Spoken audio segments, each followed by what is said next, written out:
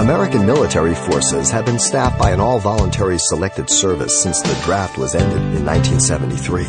When it comes to spiritual warfare, however, the simple truth is the battle belongs to the Lord, but you are the soldier. Here's Pastor Xavier Reese assessing the enemy. We are born into warfare. We've said this over and over again. The minute you're born again, you're born into warfare. And that's why an armor is given to you and to myself, and we must put it on and do good warfare. All that is in the world centers around the lust of the flesh, the lust of the eye, the pride of life. 1 John 2:16 says.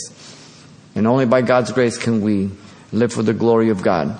We're never perfect. We're never sinless. But we don't practice sin the way we used to. And when we fall short, we have an advocate for defense, Jesus Christ the righteous, in 1 John 2:1.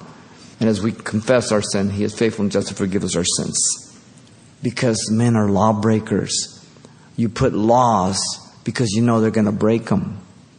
We're sinners. That's why those guys in motorcycles and black and whites are in the freeway. Okay?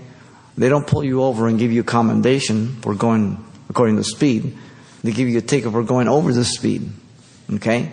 Because they know if they pull 70, they know that we will go more than 70.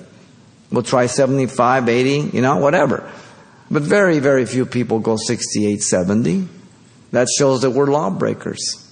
Illustration all the time. The sign says wet paint. What do? You touch it. It provokes us. Paul says that in Romans. Law provokes us to sin. A very law that says don't do this. Just take a little kid. Don't do that. They go. Where do they get that? From their parents.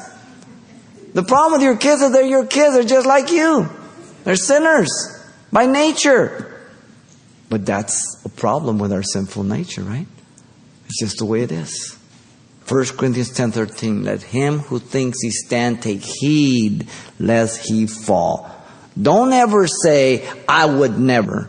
The minute you say, I would never, it's not a matter of if, it's a matter of when you fall.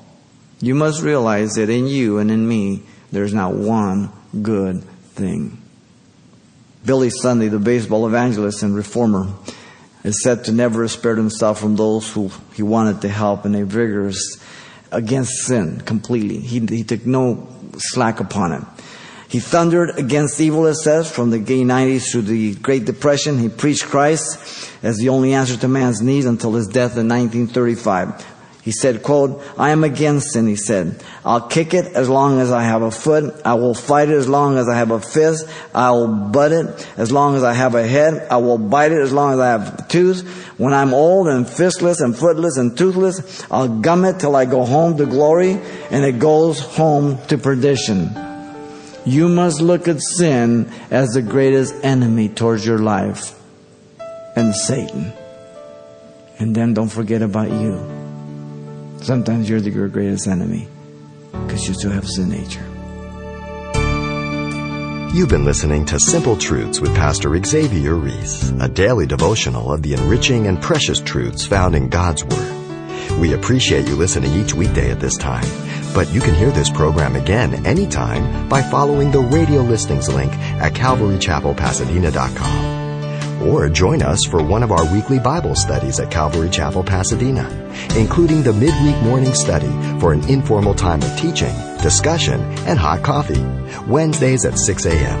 You'll find directions, details, and more information at CalvaryChapelPasadena.com.